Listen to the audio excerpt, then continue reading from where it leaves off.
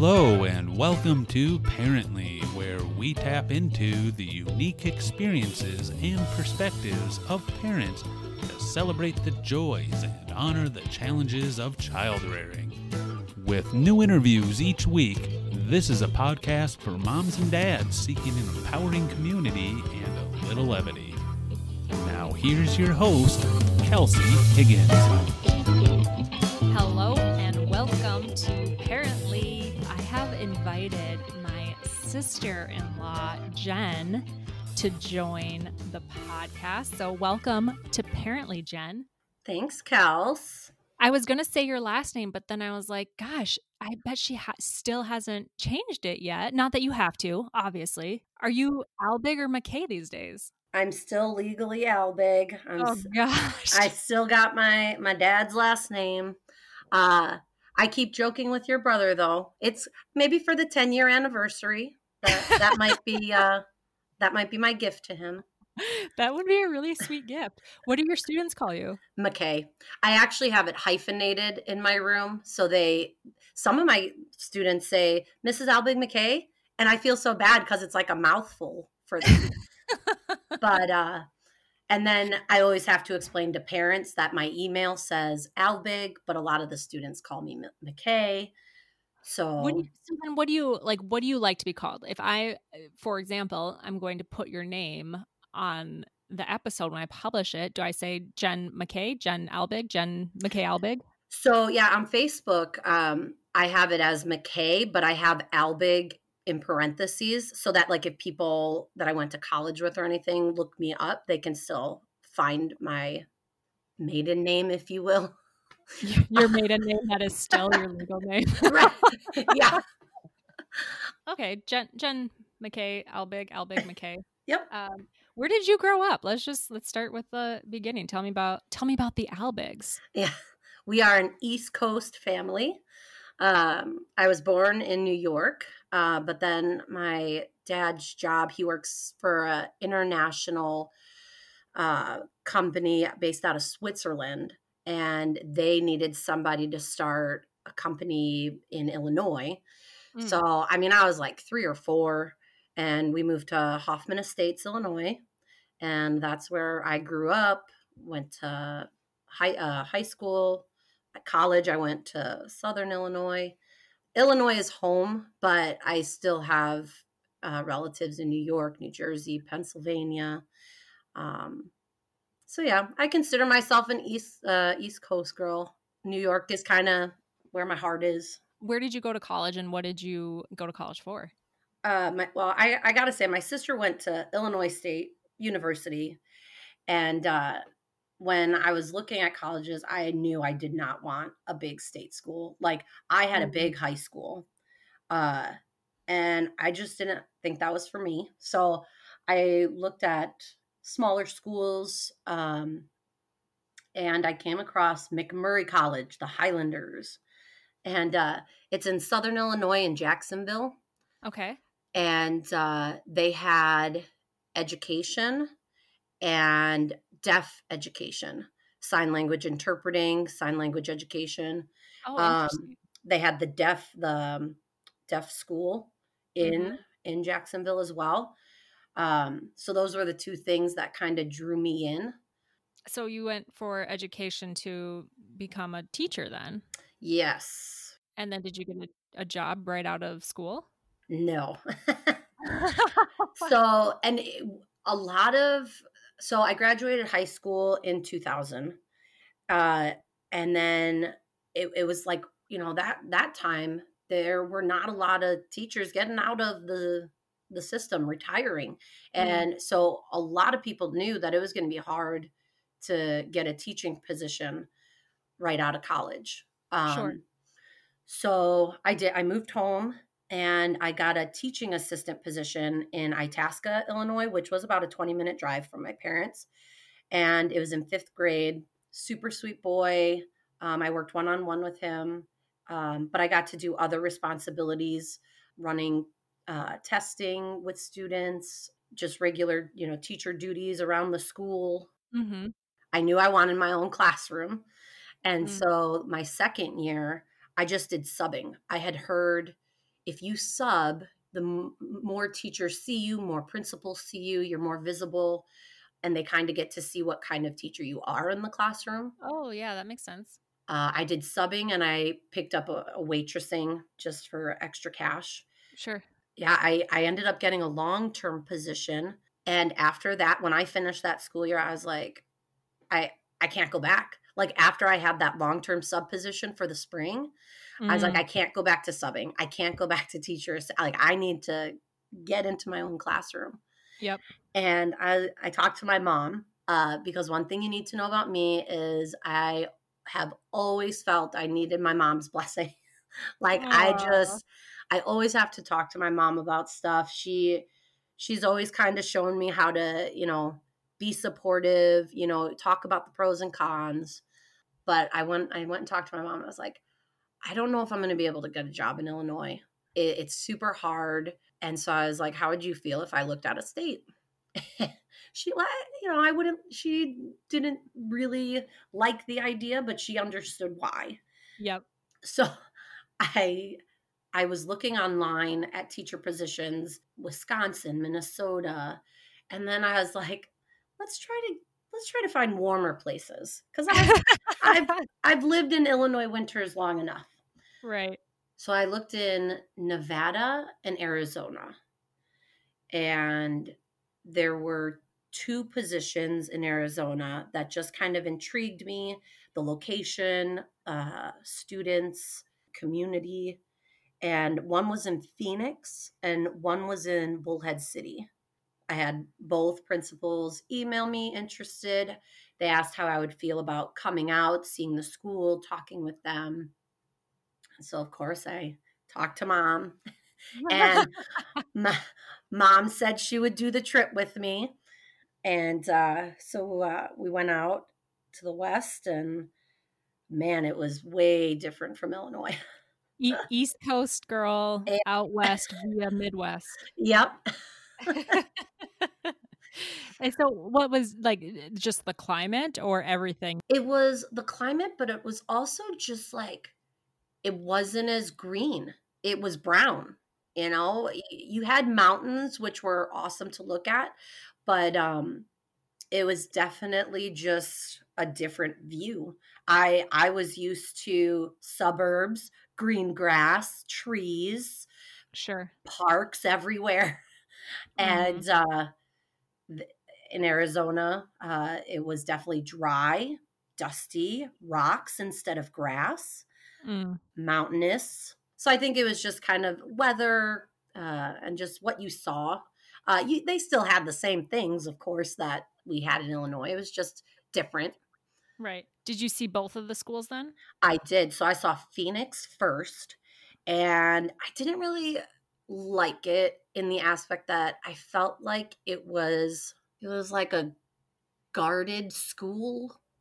Oh, Like okay. they had high fences with barbed wire over them, and so it was a super cool layout, something that's different from schools in the Midwest. They have buildings that lead to the outside, and to get to the lunchroom, cafeteria, or the library, you actually just go directly, their door goes directly outdoors, and then the kids walk in an outdoor corridor, and then they go to the main building.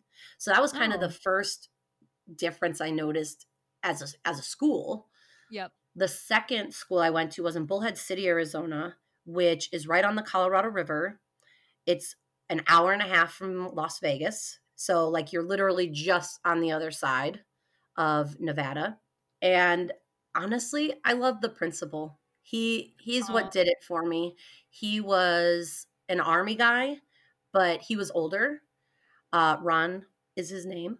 And he reminded me of my dad. He reminded me of why I like education. I really liked his perspective on education and how he ran the school. Again, the layout of the school was kind of the same as the other one, but they didn't have the tall fence, barbed wire. They did have a fence, but no barbed wire.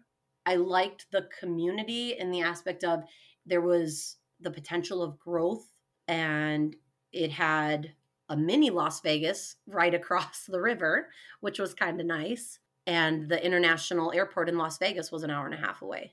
So if I wanted friends and family to come, it was a good location to meet up with. And so I chose Bullhead. But you didn't stay in Arizona. I did not. How long were you there? 2 years. And then And then I met your brother. And so we're all very sorry, Jen. I know. Yeah, so we met through mutual friends, and after 4 months probably, he had told me that he had originally interviewed with an international school in Honduras, San Pedro Sula, Honduras.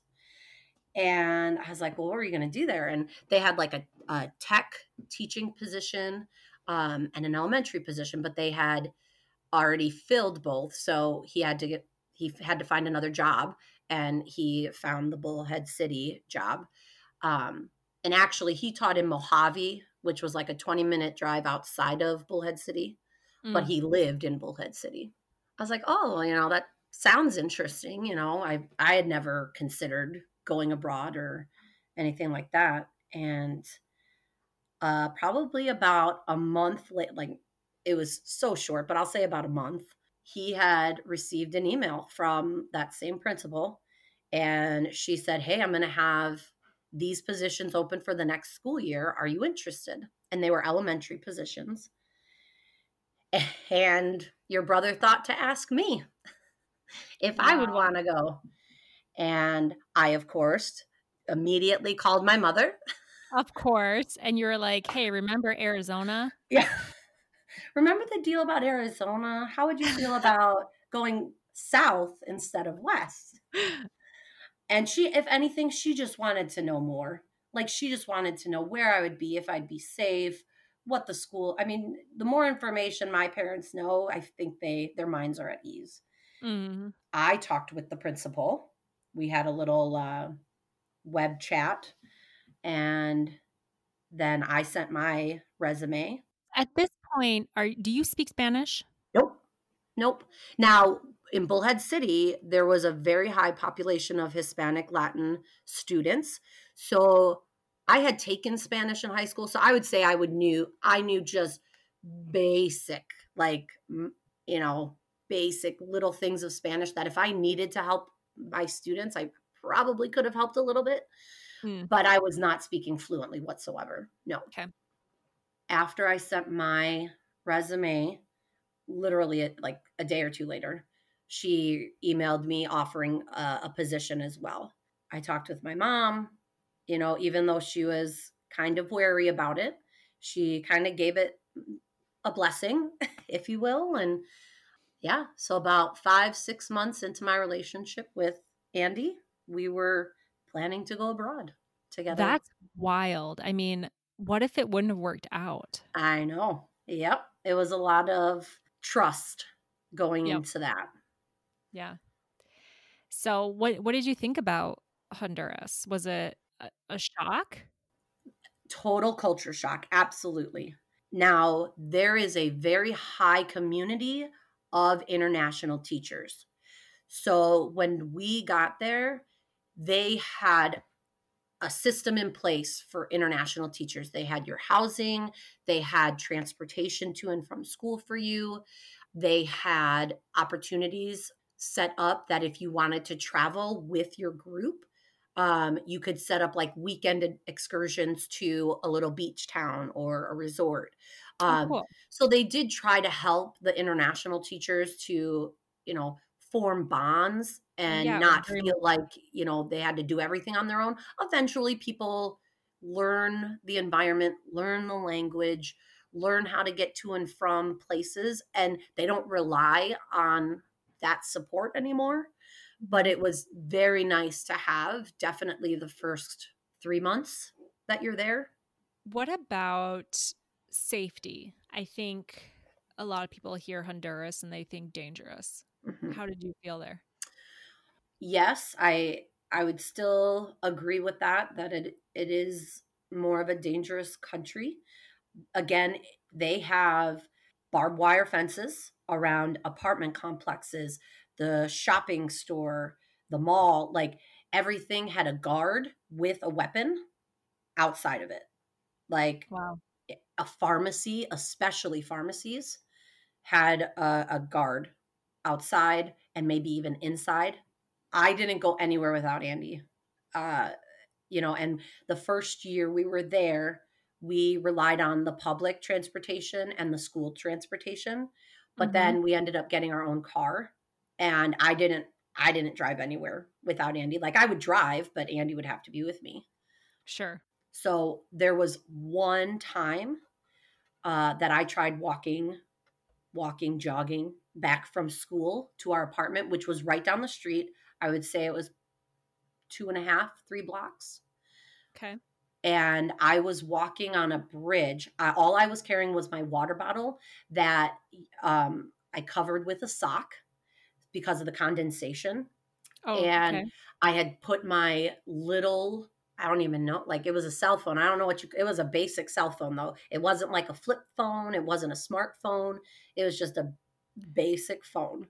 Like the Nokia 123 Yeah. ABC. Yep. Mm-hmm. Yeah. And I had slipped that in between my water bottle and my socks so that I wasn't carrying it, in visual sight. Mm-hmm. And I was walking on the sidewalk, and a guy was walking the opposite direction, and he was not anywhere older than me, younger, like he was probably about the same age as me. And he grabbed my two elbows and was just saying telefono, telefono. And I was playing, the gringa. I was like, what? No, like I don't have that. And I just kind of had to throw my elbows up and around. And then I Mm-hmm. ran around him. I ran the rest of the way home. I was banging on the fence. Your brother had his earphones in. He could not hear anything. I didn't have my keys. And Oh my gosh. eventually he looked out the window. He had to have heard the banging on the metal gate, and he let me in. And that was probably my only time that I went anywhere by myself. Never again. That's really scary. So, So, from your perspective, like he was trying to steal your phone, or he yep. needed a phone, or what? Oh, I think it was more of taking a phone if I had it. So, and I didn't feel it was visible. I mean, maybe he saw the shape in the sock. oh, that's scary. That's terrifying. Yeah. So it was definitely eye opening. That first year was definitely a culture shock for me. You definitely learn a lot about other people, about yourself, what you're capable of, what you can handle, what you can't handle. And even with Andy and I, we had to learn to rely on each other. And if, in such a short amount of time, that can be a lot of stress on both people. Mm-hmm. And so, how long were you in Honduras? So we were there for 2 years. Most international schools will ask for 2 years because they're paying for. Most international schools offer you like housing. They give you a stipend for electricity, water, things like that. Sure. And they set you up. I mean, they really do. If you get in with the international teaching, most schools are really good about that with the teachers. So we did our 2 years, and we just kind of wanted a different experience.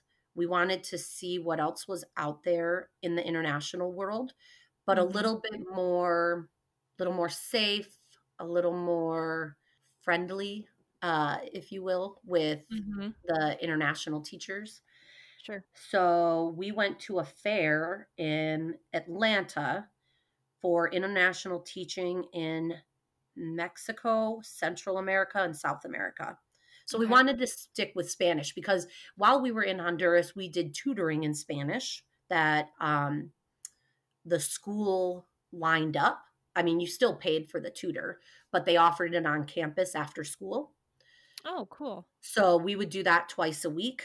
And then we actually, our second year, had a tutor come to our house, and we did more like living language, like household language, Oh, sure. cooking, that kind of stuff, more home instead of like school and like verb tenses and sentence structure, instead of like the academic part of it and the learning. We wanted to learn Mhm. more of the everyday language.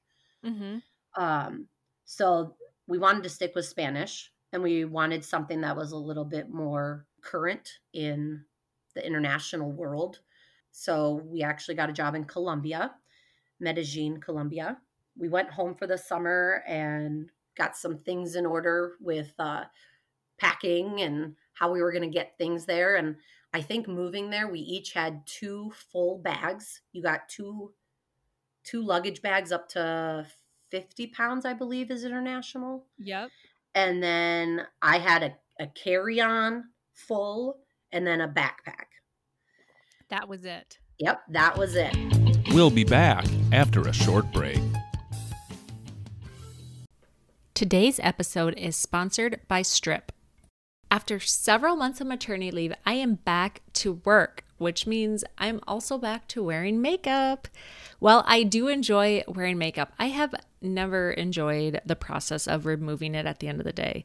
Until now, I've been using a new product I love called Strip. It does more than just remove your makeup, though it does do that well. It is skincare that truly nourishes your face with nutrients and vitamins, leaving behind noticeably healthier looking skin. It's made up of clean ingredients and it doesn't have a zillion steps that, frankly, I just don't have time for. I've even shared it with family and friends, and we all agree it leaves your skin feeling so soft and looking replenished. My favorite product is the Caviar Jelly Remover. It removes my makeup while hydrating with these fun, bursting nutrient bubbles. Support your favorite podcast with an awesome product. Check out Strip and use my discount by visiting stripyourmakeup.com/parently. Strip your makeup, not your skin. Now back to Parently with your host, Kelsey Higgins. Is it unusual or is it common that you would both get jobs at the same schools? They love couples. You're kind of getting two people, and it just kind of makes it easier. You have somebody to rely on and be with. And sometimes if you're new to the international teaching, sometimes if you don't find that connection, sometimes after they fulfill their contract, then they leave. Sometimes I think they're looking for couples because they already have somebody that they can trust and rely on, and they might be more likely to stay. But Sure. there were a lot of singles that we met both in Honduras and Colombia. And we actually have a friend that we're still friends with from Honduras. And she had stayed in Honduras like 4 or 5 years. Wow. She developed a lot of relationships when she was there, and she actually just went back a couple of years ago. She watched her kindergartners graduate high school. Oh my gosh. Yeah, it was. That is so cool. Mm-hmm.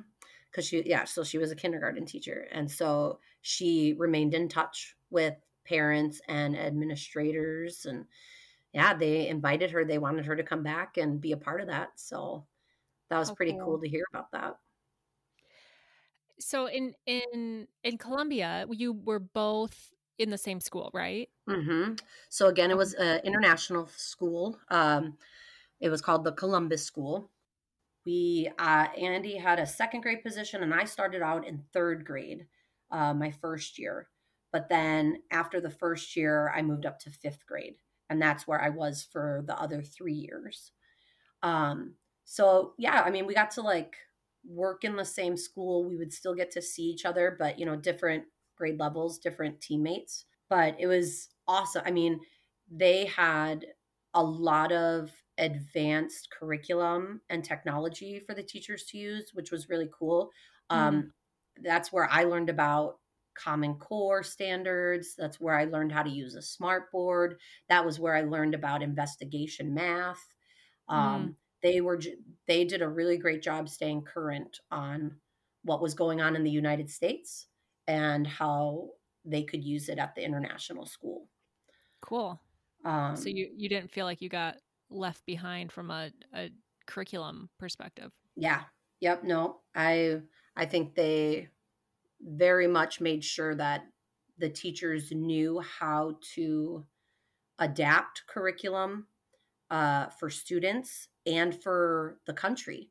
Because, like, in the United States, we teach U.S. history, but in Colombia, those kids, even though they're learning about the United States, they need to learn about their own country too. Right. So we had to figure out how to do that. So we, Mhm. as a fifth grade team, we would have to pull resources on Colombia and important historical moments and figures for them. I think that's beneficial for the students to be able to have those different perspectives. Definitely.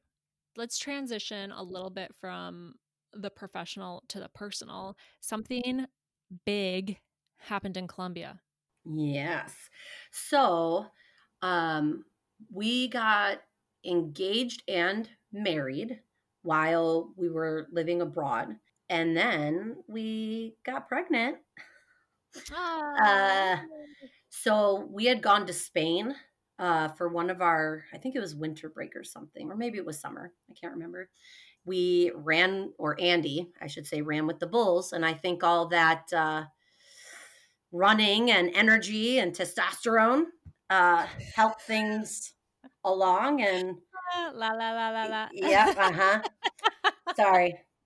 And Kaylee was conceived in Spain. We found out while we were in Colombia, and I still have the video of telling your brother, and he was like, it was so cute. He was in shock, but he was happy. And so yeah, I went through my pregnancy while living abroad, which was kind of hard. You don't have your mom or your sisters around, but it was also kind of nice too that we got to do it together. Oh, sure. Andy and I, we had to find. I mean, I had already found a gynecologist, and then she had to refer me to a pediatrician, and we had Kaylee on Easter Sunday, March 31st, 2013, and at Clinica Rosario. And my pregnancy was great, but the delivery was a little traumatizing for me. Mm. Um, As well as Andy, I think. yeah, I think it was a lot. I mean, he had to do a lot of running around because I certainly wasn't going to. So the doctor wanted to induce me because I had gestational diabetes, and Kaylee's heart rate was good, but it wasn't being consistent enough. So she wanted to induce me. So we check in Easter Sunday, and at 8 a.m. I think it was, and they induce me, and we're going along. Things are going good. She breaks my water, and I don't even remember what time it was, but we went into the delivery room and tried to start pushing, and she was coming, but the cord was wrapped around her neck. And so they wanted to do a C-section, and I was like, please let me just try one more time. Like, I really don't want to.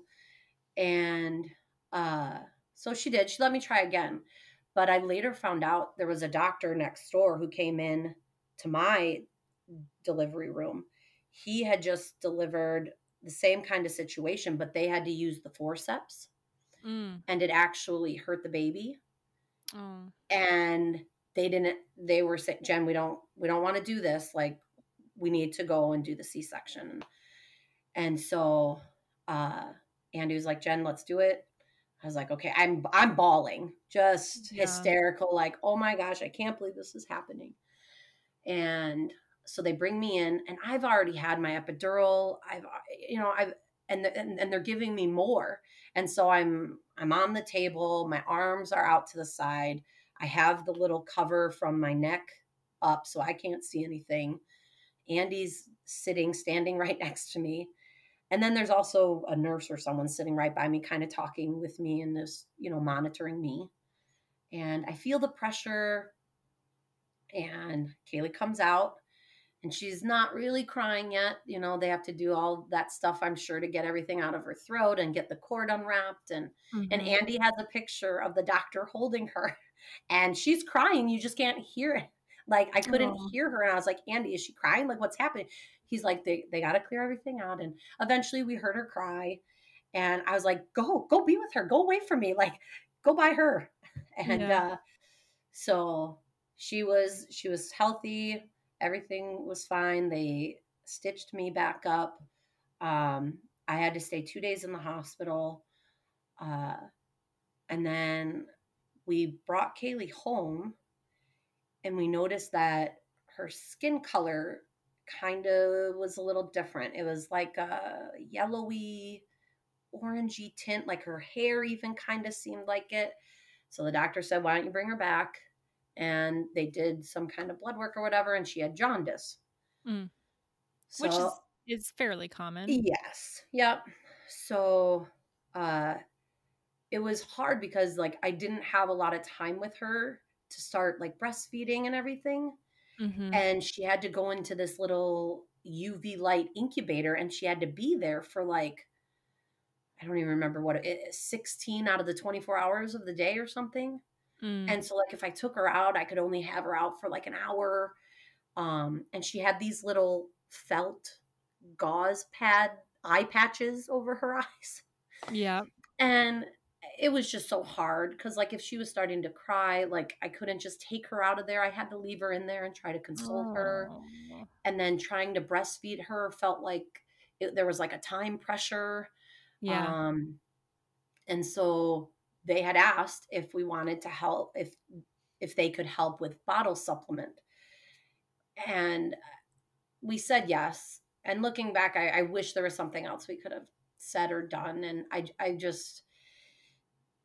think it was downhill from there. Like once she got the bottle, I still breastfed and I still pumped, but I wasn't producing enough. And I Mhm. think she knew it was more work for her. Yep.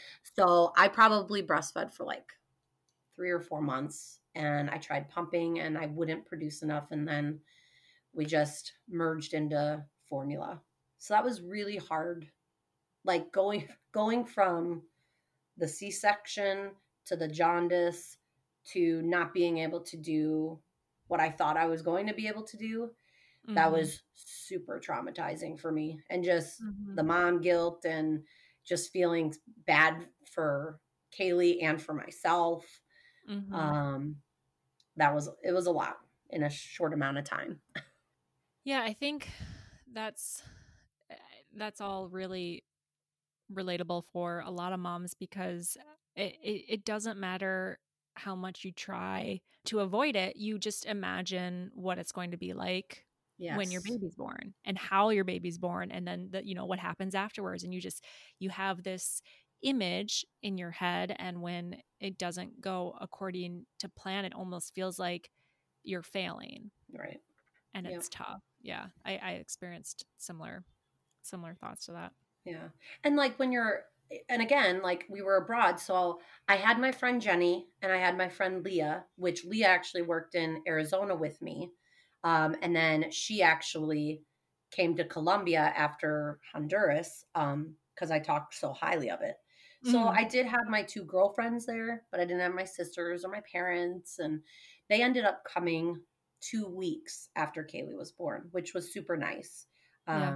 And then my in-laws came and you came. And so it was nice that we got to have some people visit along the way. But yeah, it was hard. It was definitely something that I wish would have gone a little better. We'll be back after a short break. Today's episode is sponsored by Strip. After several months of maternity leave, I am back to work, which means I'm also back to wearing makeup. Well, I do enjoy wearing makeup. I have never enjoyed the process of removing it at the end of the day. Until now, I've been using a new product I love called Strip. It does more than just remove your makeup, though it does do that well. It is skincare that truly nourishes your face with nutrients and vitamins, leaving behind noticeably healthier looking skin. It's made up of clean ingredients and it doesn't have a zillion steps that, frankly, I just don't have time for. I've even shared it with family and friends, and we all agree it leaves your skin feeling so soft and looking replenished. My favorite product is the Caviar Jelly Remover. It removes my makeup while hydrating with these fun, bursting nutrient bubbles. Support your favorite podcast with an awesome product. Check out Strip and use my discount by visiting stripyourmakeup.com/parently. Strip your makeup, not your skin. Now back to Parently with your host, Kelsey Higgins. Fast forwarding a little bit, what was it like?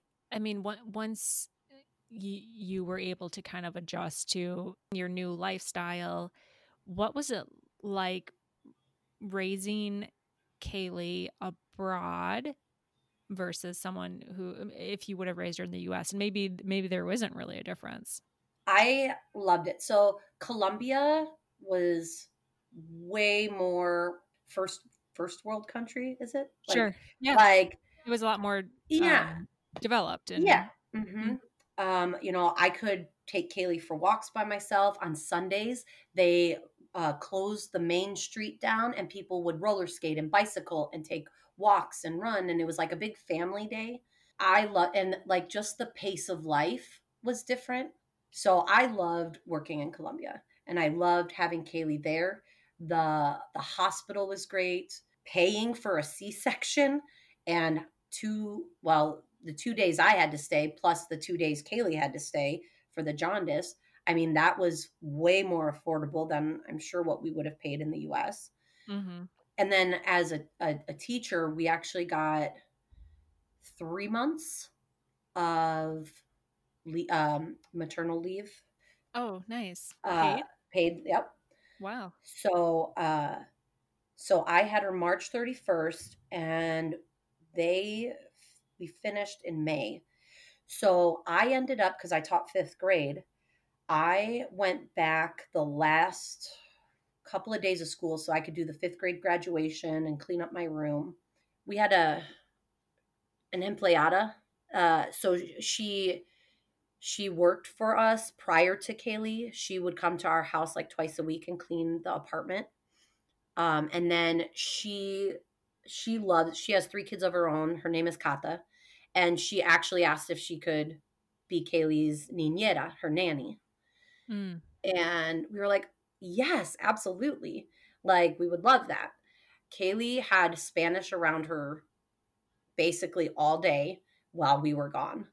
Mm. And so since I went back at the end of that school year, I actually had 20 days to use the next school year. And so I would take Fridays off. So I would have a 4-day work week the next school year. Nice. And so I had 20 weeks where I had a shortened week so that I could have a long weekend with Kaylee. So that's awesome. yeah. So in that aspect, I don't know if I would have been able to do that. Like in the States, Right. the States, like summer counts for teachers, Mm-hmm. which is super surprising, but I loved it. I really did. The experience and the people at the hospital and the school, the teachers I worked with, everybody was so awesome. They made it so easy to just be able to focus on Kaylee during that time. Do you think part of that is a cultural thing where they perhaps prioritize family over profession?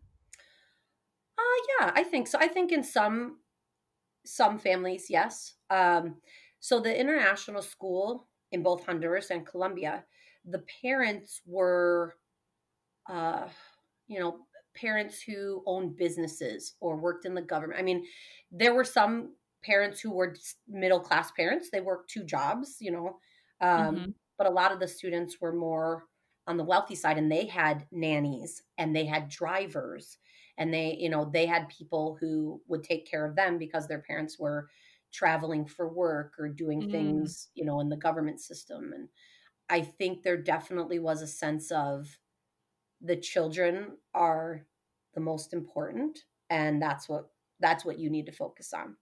Mm. And as a teacher, I mean, I think so many teachers stretch themselves thin for the students, making sure that those students are getting what they need academically, emotionally, whether it be virtually right now or, in person.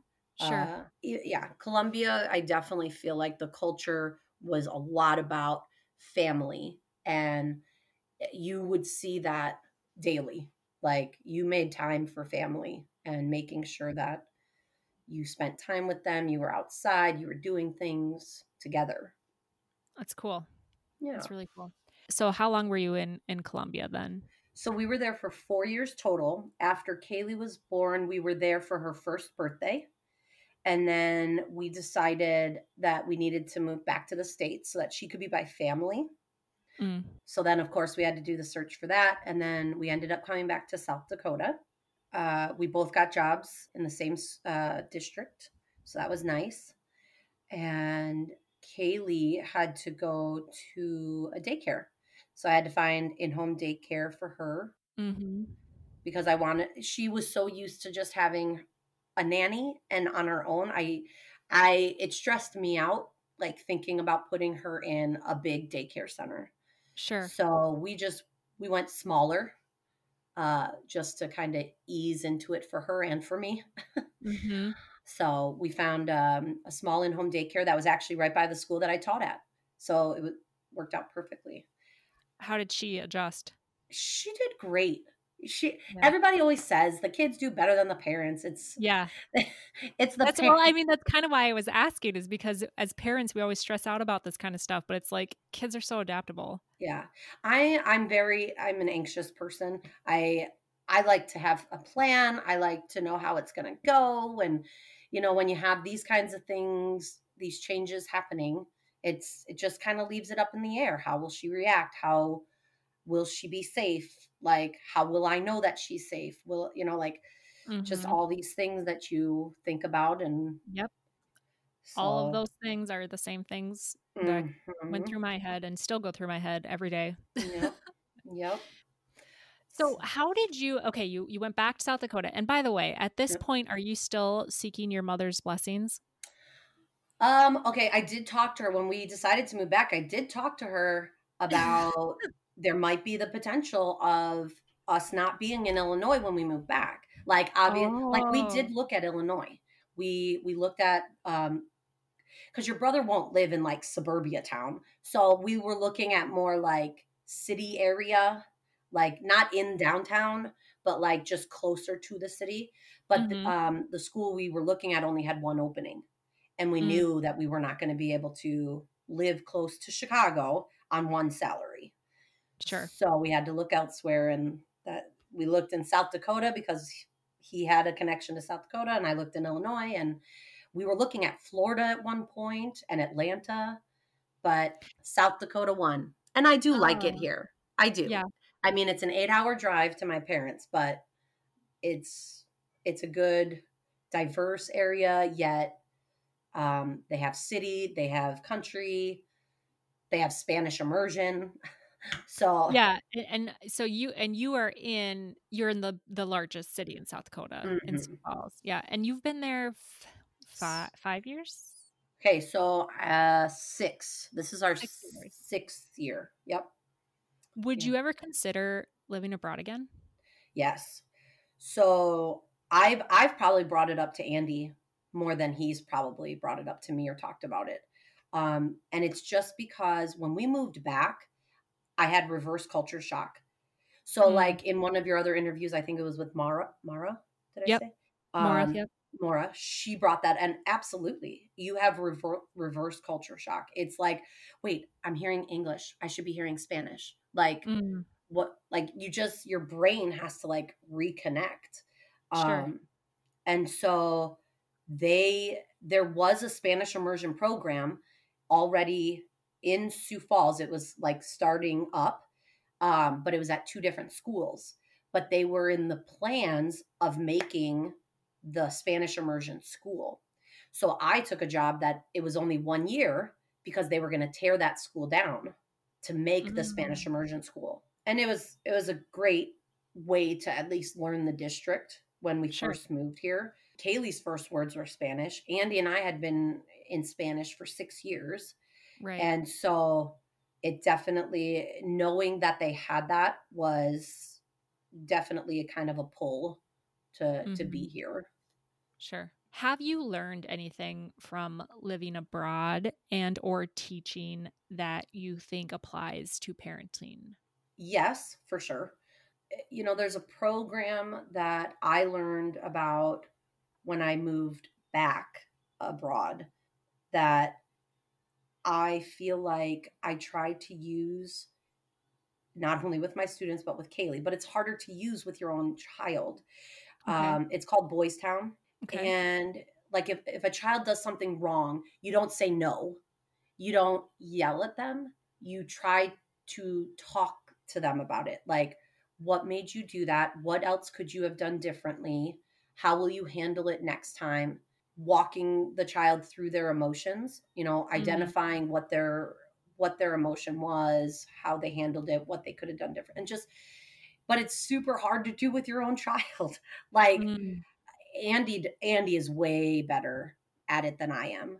I feel that we've brought her up knowing right from wrong, but I know that she's still learning.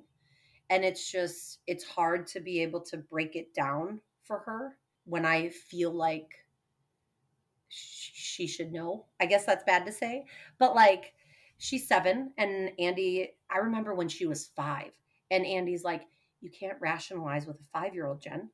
And like, and he's absolutely right. But it's just like, you want to be able to.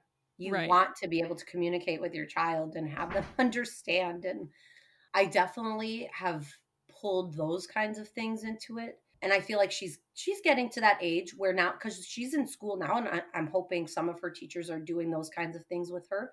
And I know the counselor at school talks to them about emotions and then about how to listen to their body and how to know how to feel if something's right or wrong. Because she brings papers home when the counselor goes to her class. And so I know she's getting that kinds of things at school. Sure. But it's definitely harder to do it at home. It's easier to do it with students. I don't know why that is, but yeah, I don't know. Do you think you have higher expectations for your own kid? Maybe. Yeah. So, Jen, we have talked about one cool factor of your history and your past, but there's another topic that I wanted to transition to. However, I think at this point we will say goodbye to our listeners and thank you so much for joining. We're going to have Jen again next week, listeners. So come back if you want to hear more about Jen and her family. Next week, we'll be talking about how she is a foster parent and what went into becoming one, how that process works, and what it's like being a foster parent for her family. So thank you for joining. Please tune in again next week for another insightful conversation with Jen. And if you haven't already done so, please be sure to subscribe, rate, and review. See you next time.